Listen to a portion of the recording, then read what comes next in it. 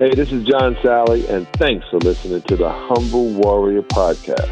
This is Cassie Sobelton. I'm a health and wellness expert, speaker, and author of Back to Balance. You're listening to the Humble Warrior Podcast. Hi, this is Lisa Hickey, CEO of Good Men Media and publisher of the Good Men Project. Welcome to the Humble Warrior Podcast. Hey, it's Jason Robel, the author of Eternity, and you are listening to the Humble Warrior Podcast. This is Michael Patrick Peters, the creator of Dance Meditation Technique, and you are listening to the Humble Warrior Podcast. This is Glenn Barker from the Mankind Project Chicago. You are listening to the Humble Warrior Podcast. Hi, this is Katie Dalebout, author of the book Let It Out, and you are listening to the Humble Warrior Podcast. Welcome to the Humble Warrior Podcast. Here are your hosts, Chris Forte and John Moises. I'm John Moises, that is Chris Forte. Live brave. And this is the Humble Warrior Podcast. Welcome to the show. Welcome, Humble Warriors. And we're back for another episode of the Humble Warrior Podcast. We were off a week because of Labor Day. We didn't work on Labor Day. How was that for... We didn't. Are you not supposed to work on Labor Day, or how's it? I don't know. I feel like every day we're working. If we're working on ourselves, we're always working, right? I like it. Yeah. Well, today we've got a great guest. Her name is Ann Purcell. And Ann is an award-winning author and musician who's been teaching meditation around the world since 1973. She currently oversees the teaching of transcendental meditation in girls' schools and communities in several countries in Africa. She has worked on course development for universities and continuing education programs. Her latest book is The Transcendental Meditation Technique and the Journey of Enlightenment. And her 7th album, entitled You're a Hero and Profound Principles for Every Child to Enjoy, was just released last August. Welcome to the Humble Warrior Podcast, Ann. Thank you for having me. Yes, Ann, we're very grateful for you being on this show today. And you know, before we got online, we just talked that we had Bob Roth here a few weeks ago regarding transcendental meditation. And it's just, you know, there's no such thing as coincidences. And it's just nice to have someone else who's been not only studying it, but obviously been teaching it for quite some time. And... you know, and I think one of the things, you know, we've talked about meditation so much on our show. Would love to, you know, just get your background on, you know, how meditation came into your life. Well, I first heard about it when I was 17 years old. I don't want to date myself, but that was back in 1971, 72. And I heard about it as a junior in high school, and a friend told me about it, and at that time I didn't think I could do it. I thought I could never sit still for 20 minutes. And the next year I went to college in England, and I ended up at a school where I was so new. It's a new country. I didn't know anyone, and I was looking to get involved in meeting people. So I got this brochure, What's On in Oxford. It had all the lectures and musical events and Shakespeare plays, but there was an ad for transcendental meditation, and it just jumped out at me. So I took the course, and I could not believe in my first meditation that I could actually sit still for 20 minutes and enjoy it. And that had a very profound, just that first meditation had a very, very profound impact on me, and I've rarely have missed a meditation since 44 years later. Wow. And is that doing the 20 minutes in the morning and the 20 minutes like late afternoon or evening? Yes. Yeah.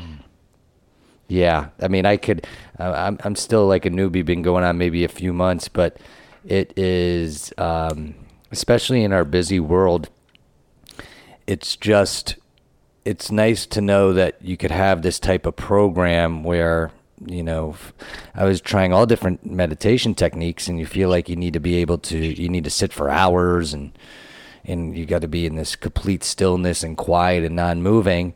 And there's nothing that's wrong with that if that resonates with somebody. But this type of meditation and is really, really resonated with me and you just see the benefits. Like you said, even what's unbelievable is you said right away, you even felt it on the first one. And I definitely, you know, get that feeling every day.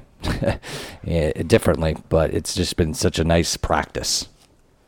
Yes, I think the reason why it's an enjoyable practice is because it's so effortless and easy. There's no trying, there's no concentrate, there's no trying to be present.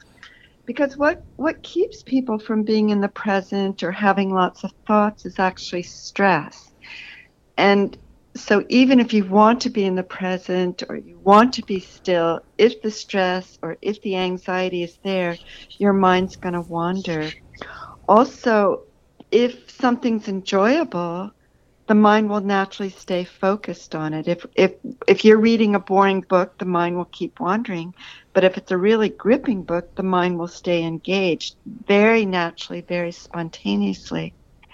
And because TM is natural, and because those quieter levels of the mind, and even the most quiet level, the transcendent, the state of pure being, that is a state of pure joy, pure peace, pure calm. So given the right chance, the mind will naturally go there in a very effortless, very easy way, and will stay there. And because the mind and body are intimately connected, as the mind goes to those very quiet levels, the body also becomes very quiet, very rested. It's a state of rest that's even deeper than that of sleep.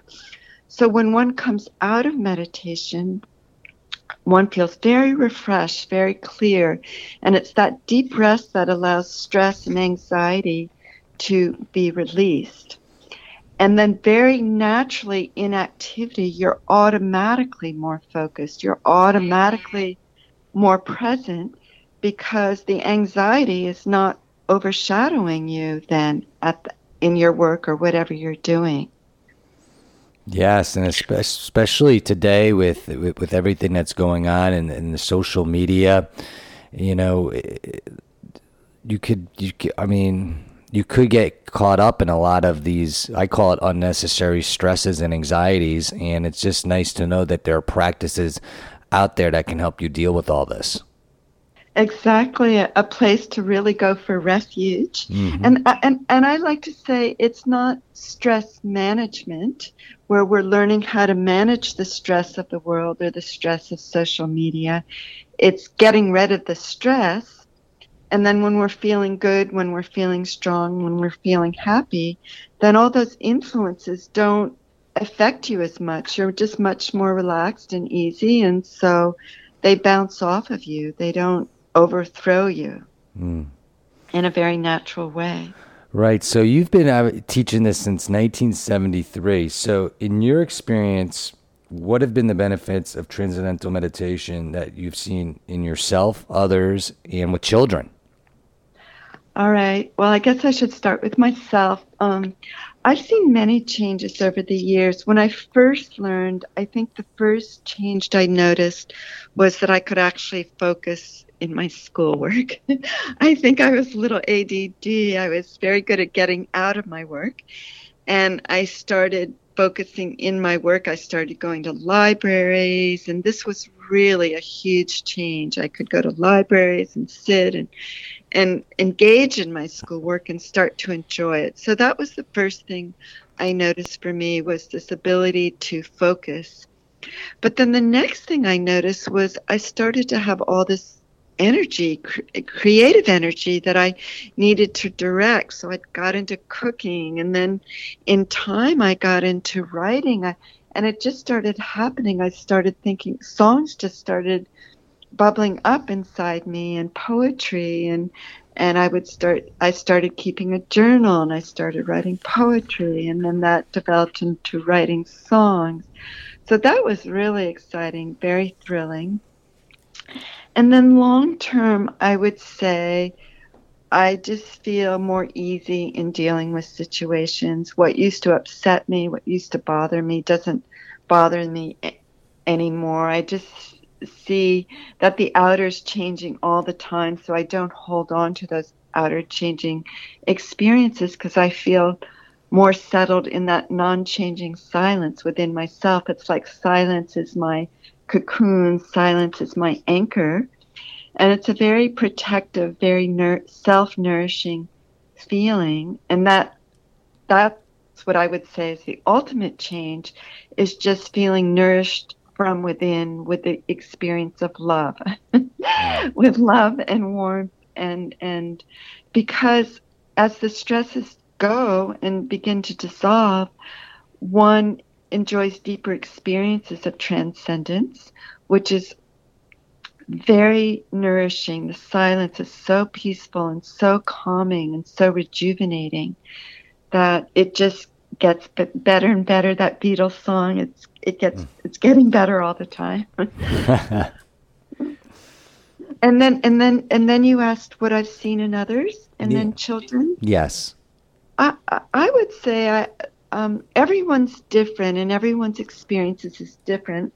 Some people I've seen dramatic health benefits, people who had health issues due to stress. I've seen those health issues dissolve due to that deep relaxation. I've seen people get off, in some cases, even their medication that they were taking for anxiety.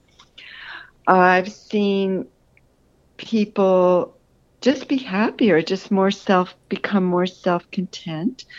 I've seen people, when I see some of the younger people I know who've learned to meditate, as friends of mine's children who've learned to meditate and have grown up meditating, I see really great clarity of mind, really a very sharp, sparkling intellect, but very fun-loving at the same time. They really seem to enjoy life and are very happy individuals.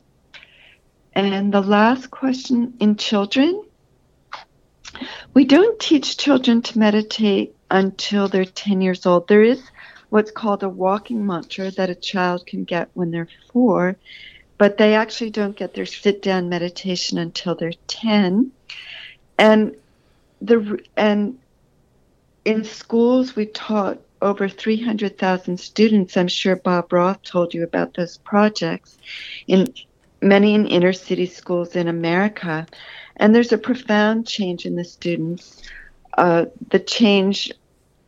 The main change, which was similar to mine, is that the students are able to start focusing in on their schoolwork. They feel self-empowered. They feel they have a place to go for refuge, because many of those children live in very highly stressed areas. They feel it's a safe place for them. But one thing I want to emphasize, these are all very subjective experiences, but objectively, all these experiences have been measured, and there's now over 360 peer-reviewed studies, including studies in education in these school settings, showing that absentee decreases, that their ability to focus increases, that there's more coherence between the left and right hemisphere of the brain. So very, very concrete physiological changes take place in people who practice transcendental meditation. And I got a question for you. Yeah? It seems like when you started meditating, it came very easy to you. Does it come easy to everybody, or is it something that you have to kind of keep on doing and practicing to get good at? No, well, people learn to meditate in the first meditation, and then there's 3 follow-up days. You have to go to a TM center and be taught by a recertified trained teacher of TM. And you really learn in the first day. It's that easy. But then the 3 follow-up days establishes the practice. So you're on your own after that. So you really learn in 4 days. And it is easy for everyone because it's an automatic, as I said before, effortless technique. And as long as you have the ability to think a thought, then you have the ability to practice transcendental meditation. And if children in schools can learn at the age of 10 years old, and if especially children, we've had a project even with children with ADD, ADHD, attention deficit disorder, if they can learn and enjoy it and sit down for 10 minutes and be still, then I think that really shows that anyone can learn. Yeah, and to our listeners, I'd like to give a shout out to my teacher, James Kahini. And so I went through that process here. And for those in Oakland County, there's a TM center here in Clawson, Michigan, and it's just like how Ann described.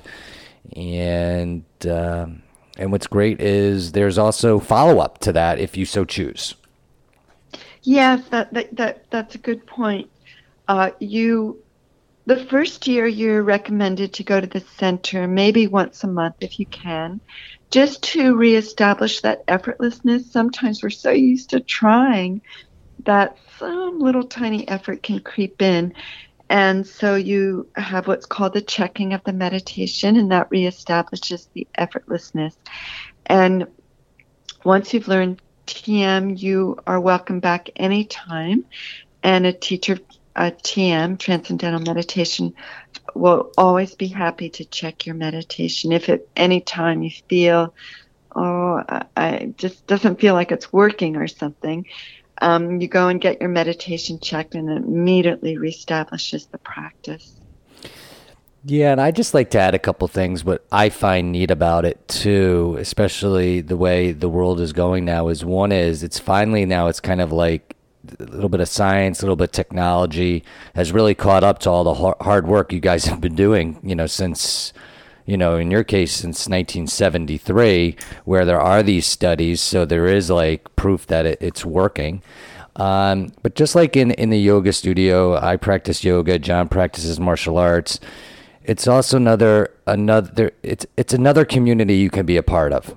And so even though it's a practice that is you do alone, but there you will meet other people on that journey as well, and there's group meditations, and there's a community behind it as well, I guess is what the point I was making. It's nice you brought that out, because I've lived all over the world, and everywhere I go in the world I can go to a TM center, and there is a community, and there's just a natural bond, just like in a yoga class, there's a natural bond. And that's a really, really wonderful feeling.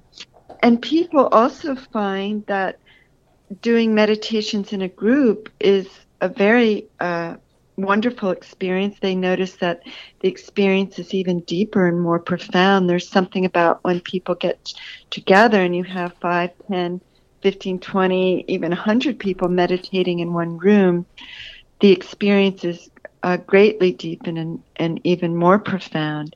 But it's important to emphasize that's just there if you want it, and you don't have to join any community, or it's just there if you would enjoy that. Absolutely. I mean, you made the great analogy, for someone who practices yoga. You could practice yoga alone, or you could practice yoga in a group. And where do you get that, that better experience for yourself? Exactly. Mm-hmm. So, Ann, a lot of our show is built around spirituality, and we do on our what we try to do on our show is just try to educate mainstream on what spirituality means. And I think what John and I have come to the conclusion through many guests and just our dialogue together is really we each have the power to define what our individual spirituality is. And that kind of leads us to our next question is, in your words, what does spirituality mean to you? In one simple word, I would say wholeness of life. And then in a more expanded definition, I would say it's the integration of the mind, body, and soul. And I would say that integration takes place most profoundly in the experience of transcendence. Because the experience of transcendence is the experience of wholeness of life. It is the experience of fullness. It is the experience of love itself. It's the experience of pure peace. And when you're established on that level, then you're feeling fulfilled inside, and you're experiencing that wholeness inside, then you're also in a much better position to also give to your surroundings and share your being with others from a level of fullness and happiness, which is also an aspect of spirituality. And we're going to... go ahead. And I was just wondering if that conforms with your definition of spirituality. Yeah, well, I'm just talking from my perspective, and kind of what, John and I are learning through this journey is that I think, I don't think there's any wrong answer regarding one's spirituality and spiritual's path. It's really feeling comfortable with, I think, one's belief systems and however we get there, right? And the tools that we need to get there. And obviously transcendental meditation from here has obviously been the tool, and I'm sure there's other tools, but has been one very valuable tool for you on that journey to come up with your answer. And so I think it's the journey in itself, and really I like the way you put it of sharing yourself, sharing your being, and it's getting to that place however we have to get there. And we've kind of coined a phrase here that we use. We call it spiritual fitness. And what are the techniques and tools we can use so we can identify who we are at the core in our body, mind, and soul. And there's exercises, transcendental meditation being one, yoga being one, prayer, some sort of exercise, healthy eating. It's all encompassing. And it's really... go ahead. I was just going to say one supports the other. Right. And it's just kind of like, it's like a lifestyle. Yeah. It's a living lifestyle. And no one's I shouldn't say no one. I guess what we're trying to do is kind of giving a easy platform to kind of follow to help us on that journey. Yes, and I loved what, I'd like to expand a little bit on what you said, sharing your being, or what I said, and then you echoed it.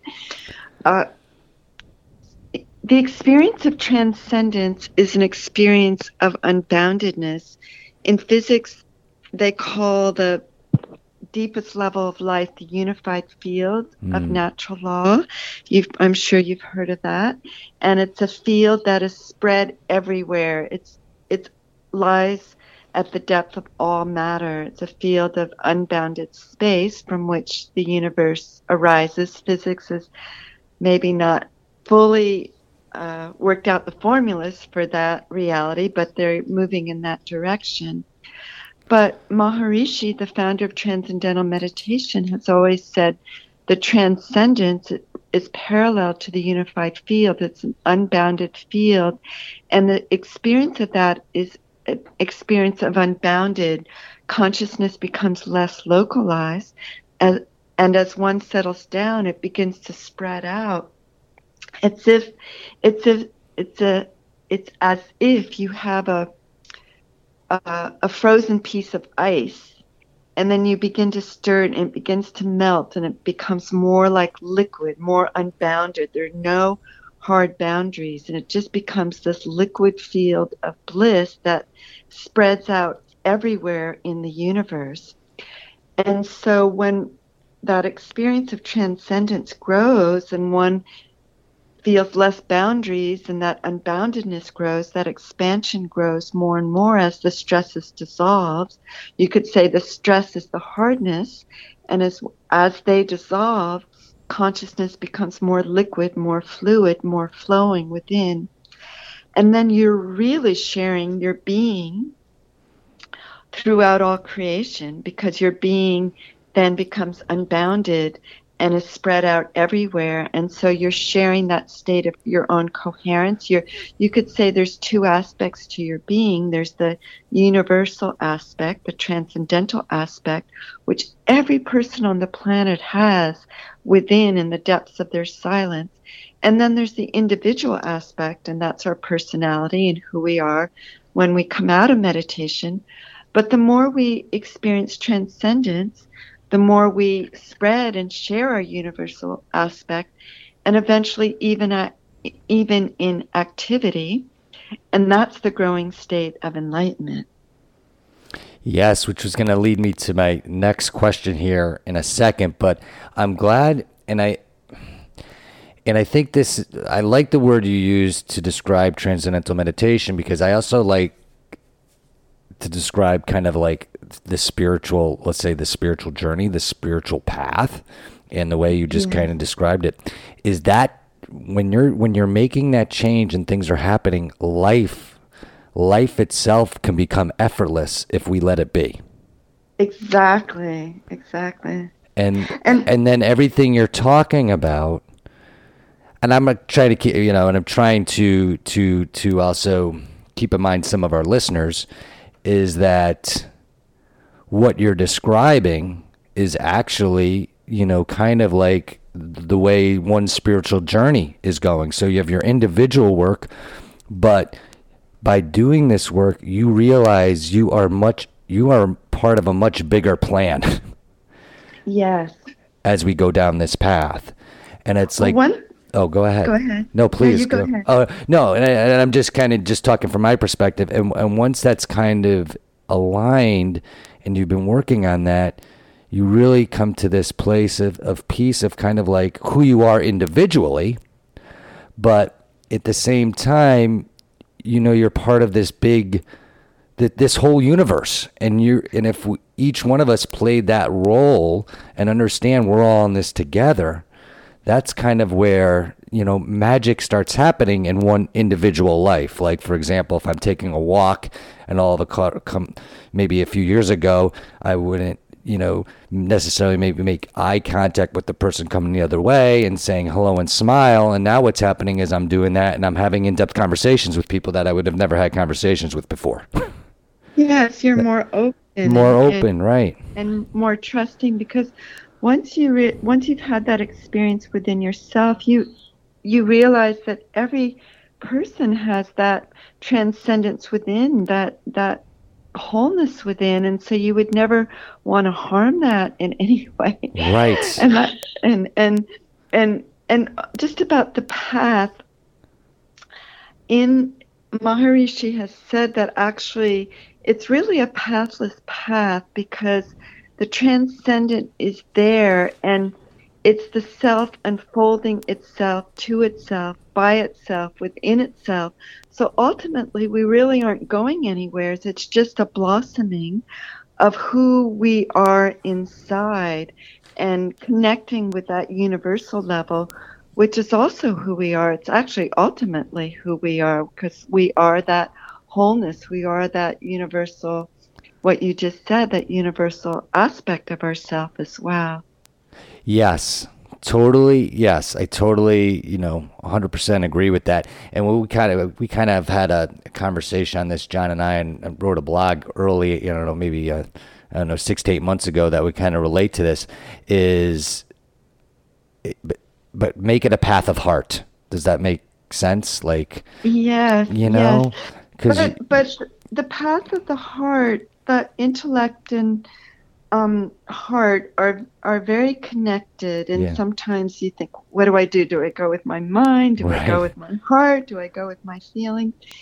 And the path of the heart is the path of the heart unfolding, and when the stresses begin to dissolve, literally the heart begins to open up, and literally you begin to feel the heart open up physiologically and begin to flow. And the fine feeling level, those very, very tender fine feelings, is on the junction point of the transcendent. It's the finest level of our being. And I'm sure you and your listeners, everyone has listened, if I'd just gone by my feeling. We've all faced that, where we've had some feeling, and when we go with it, everything turns out right. And when we don't go with it, think, if I'd just gone by my feeling, because the feeling level is closest to the transcendent. And as the stress dissolves, we become more you could say, attuned to those finer feelings. We're able to pick them up on a much deeper level and able to go by them. And then life begins to flow. And then that really is the path of the heart, because it's the path of the feeling. But the intellect also becomes very, actually much more sharper and more acute as well.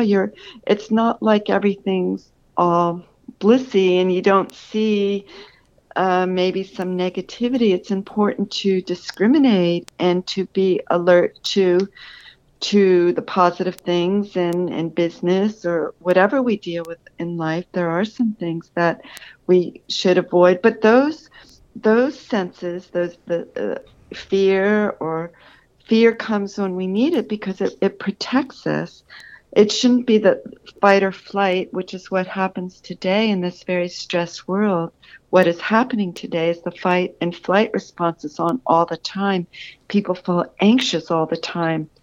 And they really then can't discriminate what is real fear, which, they really need to be alert to.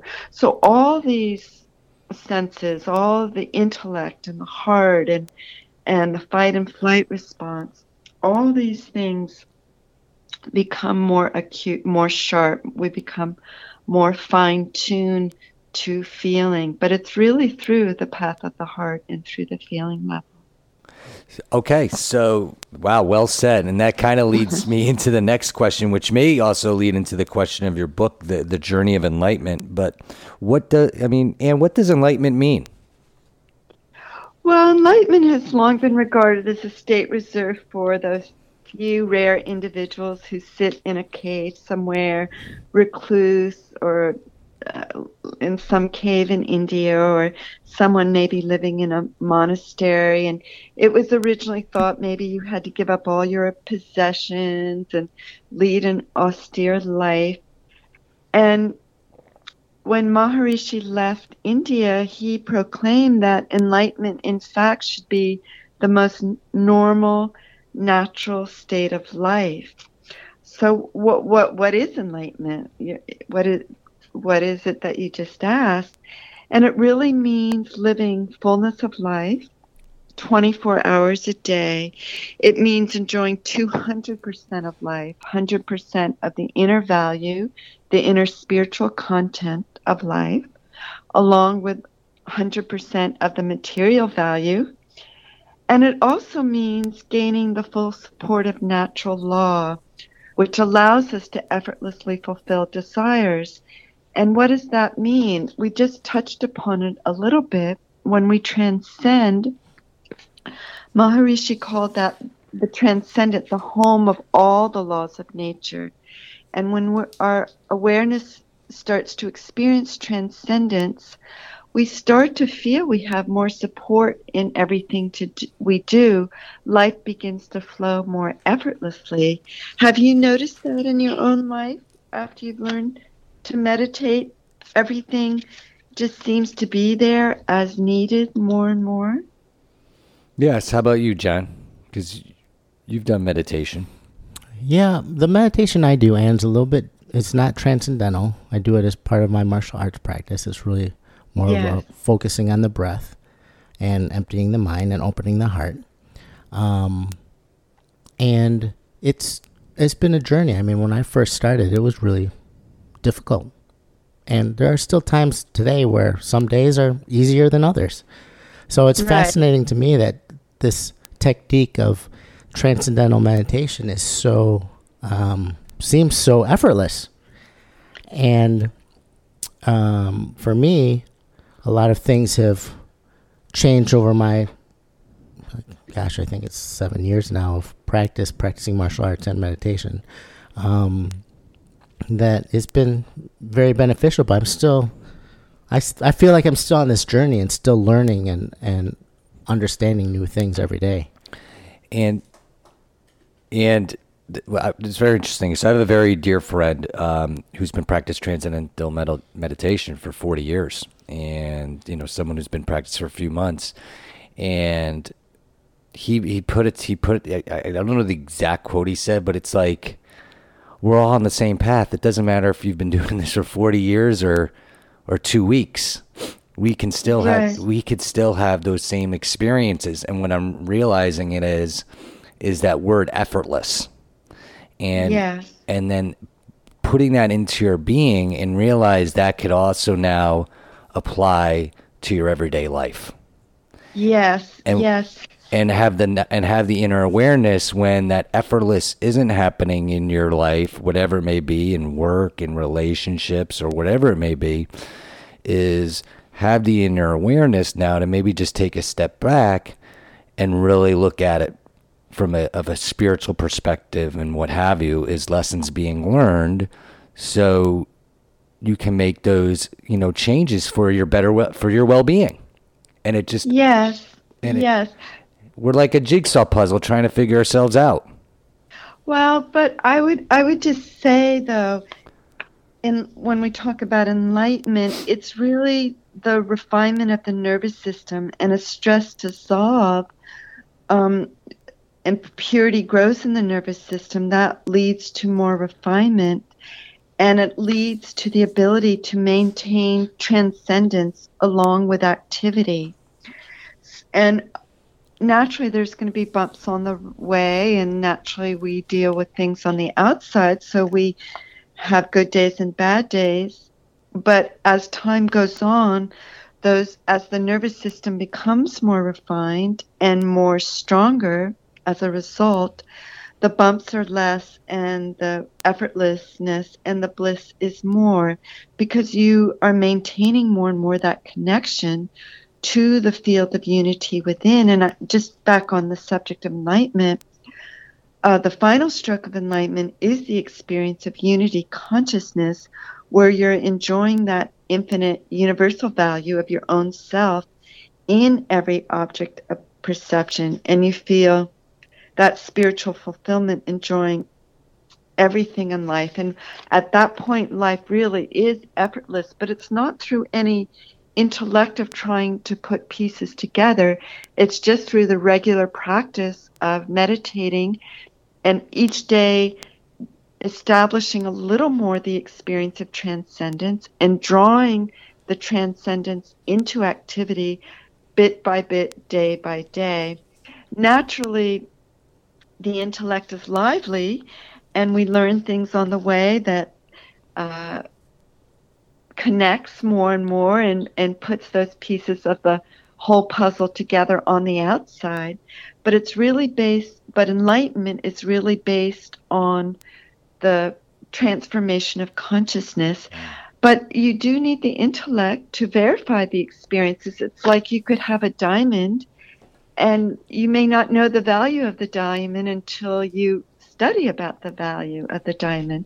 So the intellect is important in understanding the experiences and understanding the changes that the physiology is that's taking place in the physiology as well. Was that clear? Yeah, John and I are both nodding our heads, taking it all in, I think, more than anything. That's the beauty of our show. Part of our show is we're actually learning. Yes, while we that's have why we guests do on our this. show, Absolutely. So sometimes we have to think about it a little bit.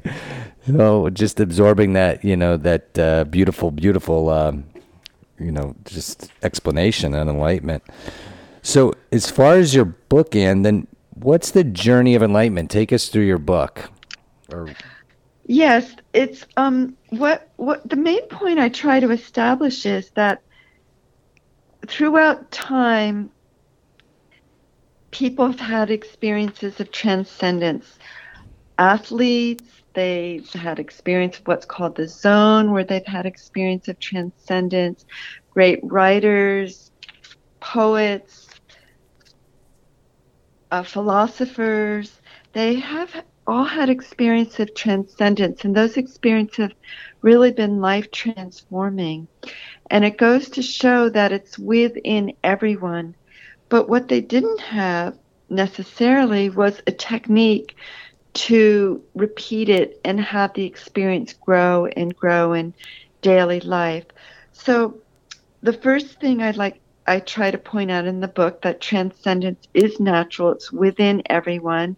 And two, that there's a technique that will allow easy access to it for those who feel they haven't had it or maybe have had it and haven't been able to repeat it again.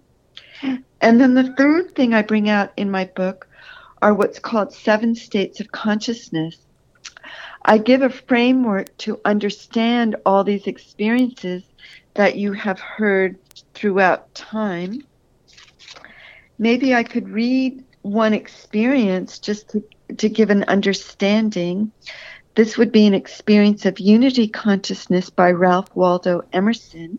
Would it be all right to read his experience? Absolutely. Okay, good. This is an excerpt from The Oversoul, which was published in 1841. So, quote, "Within man is the soul of the whole, the wise silence, the universal beauty, to which every part and particle is equally related, the eternal one. And this deep power in which we exist, and whose beatitude is all accessible to us, is not only self-sufficing and perfect in every hour, but the act of seeing and the thing seen, the seer and the spectacle, the subject and the object are one. We see the world piece by piece as the sun, the moon, the animal, the tree, but the whole, of which these are the shining parts, is the soul."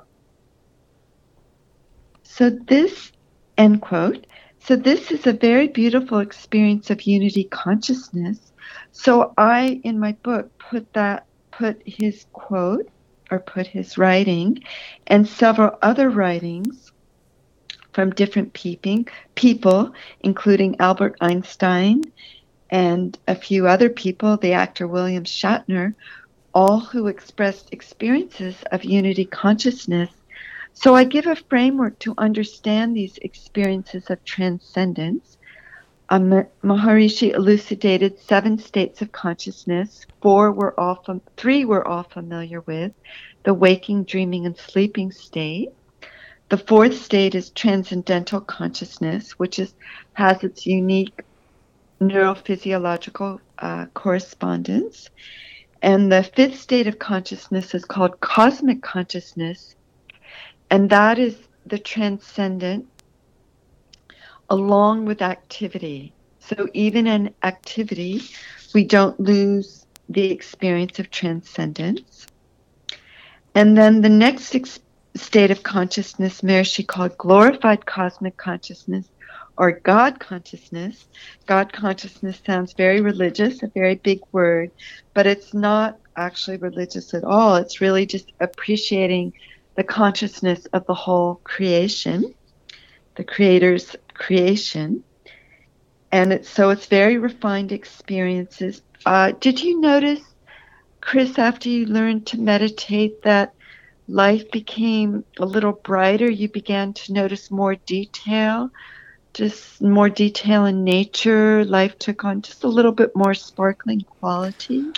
Absolutely. I mean, as we're doing this show, I'm looking outside because I live directly across a park, and every day I'm walking and around the park, and what you just described is happening on a daily basis, where going for a walk is a whole different experience than it was a year ago. Yes. to your point. And that's exactly the experience of what we say glorified cosmic consciousness or God consciousness. Perception becomes more and more refined, and we begin to appreciate the creation around us.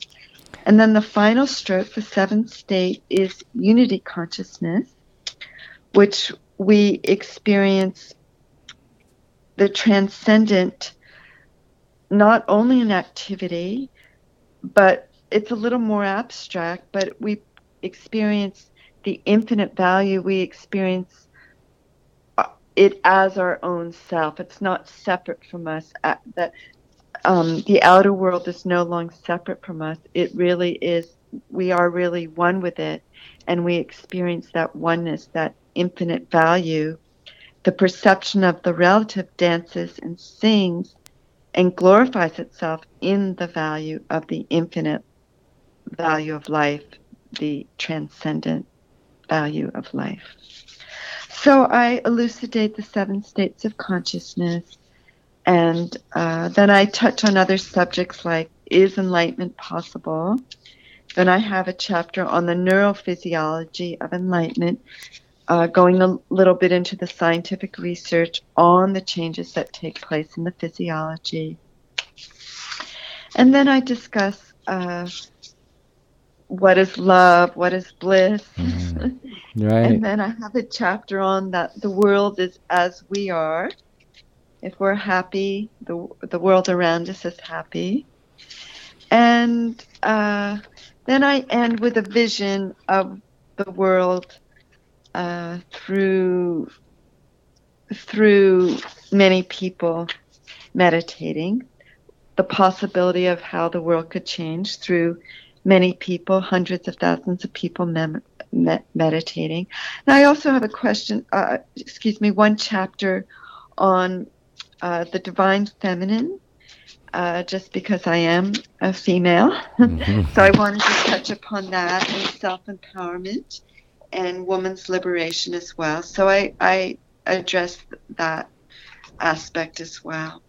So I do cover many subjects within the whole book, but the overall book is really the journey of enlightenment, which is just the journey of unfolding who we are inside, the totality of who we are, our full potential as human beings. And that should be the most normal, natural state of life. It really is our birthright to unfold the fullness of our being, and that means experiencing the depths of our mind from the surface level all the way down to those finer, quieter levels until we experience the transcendent, and then bringing that out into activity and making that a permanent reality.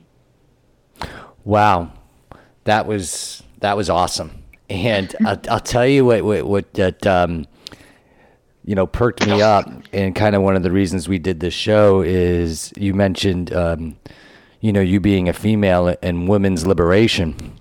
And what we have found, how this show got started, is John and I were struggling, with, based on the outside world, man needs liberation right now, because we need to figure out, what it is, not what it is to be a man, but the role has changed, from the outside world. And, right.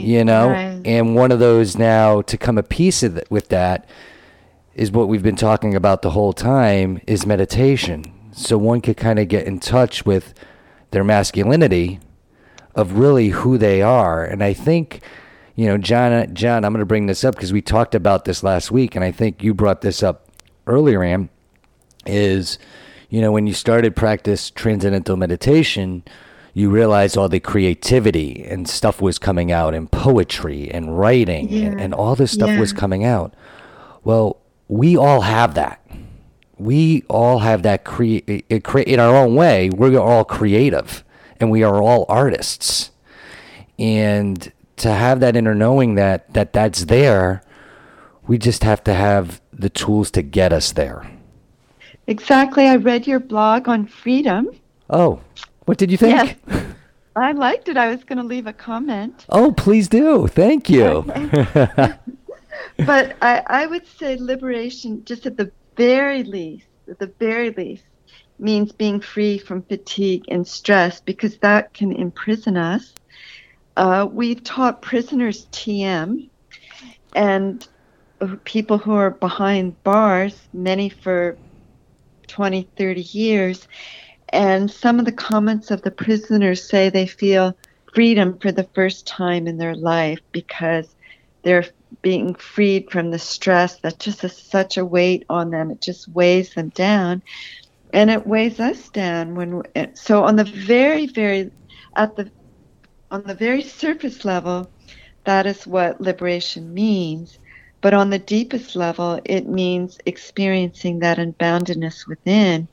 And that is the full potential of our femininity, and also the full potential of our masculinity as well. Both are there in its full glory within the transcendent, because the transcendent contains everything in creation. Mm-hmm. So when we can tap into that, we tap into all aspects of who we are. And maybe the feminine value needs a little more balance, and the masculine value might be a little too strong, and that maybe needs to become imbalanced, or vice versa. Some women need to become a little more invincible inside, or sometimes they need to be more nourishing inside, the more feminine quality. So it all balances out, and the way to balance it out is just to experience transcendence, that state of freedom, that state of pure freedom, because it's a state where the stress is little by little dissolved more and more, and it's a state of unboundedness. So real liberation is not really on the outside world, what society tells us. Of course, we need equal rights and equal pay and all that, but real liberation is self-liberation, when we can unleash the transcendent value of our own self into everyday life, and when we're no longer imprisoned by our anxiety, fatigue, and stress. Yes. And, that, again, well said. And if we have these certain practices in place that we can do daily, we can get to that place. Yes, for sure. Definitely. It's there inside. Yeah, it is in all of us. Yes. Yes. Wow, Johnny, you have anything more? This has been great. I need to go for a walk after this. No, this is another great educational hour for us. Right. And well, I loved your questions. It was educational for me. Awesome. And, we are so very grateful for you coming on the show today. And where could our audience find you? I have a website. It's called enlightenmentforeveryone.com. Enlightenmentforeveryone.com. I also have my Facebook page, which is facebook.com/enlightenmentforeveryone. And I'm always posting any news. Recently, I came out with a CD for children called You're a Hero, and that brings out principles. Children, every child, everyone, not only children, would be beneficial for them to grow up learning, like life is here to enjoy, the world is as we are, peace begins within, look for the light. That's the principle where there's always the rose and the thorn, but look for the rose. What you see, you become. We're all possibilities. Anything's possible. So that's the theme of that CD. It's for children, but really for all ages. And so that's it. That's great. I'm gonna go get that CD because I've got two little ones at home that I'm sure will appreciate it. I have a cousin who plays it to help her children sleep at night. Oh, okay. Nice. Good.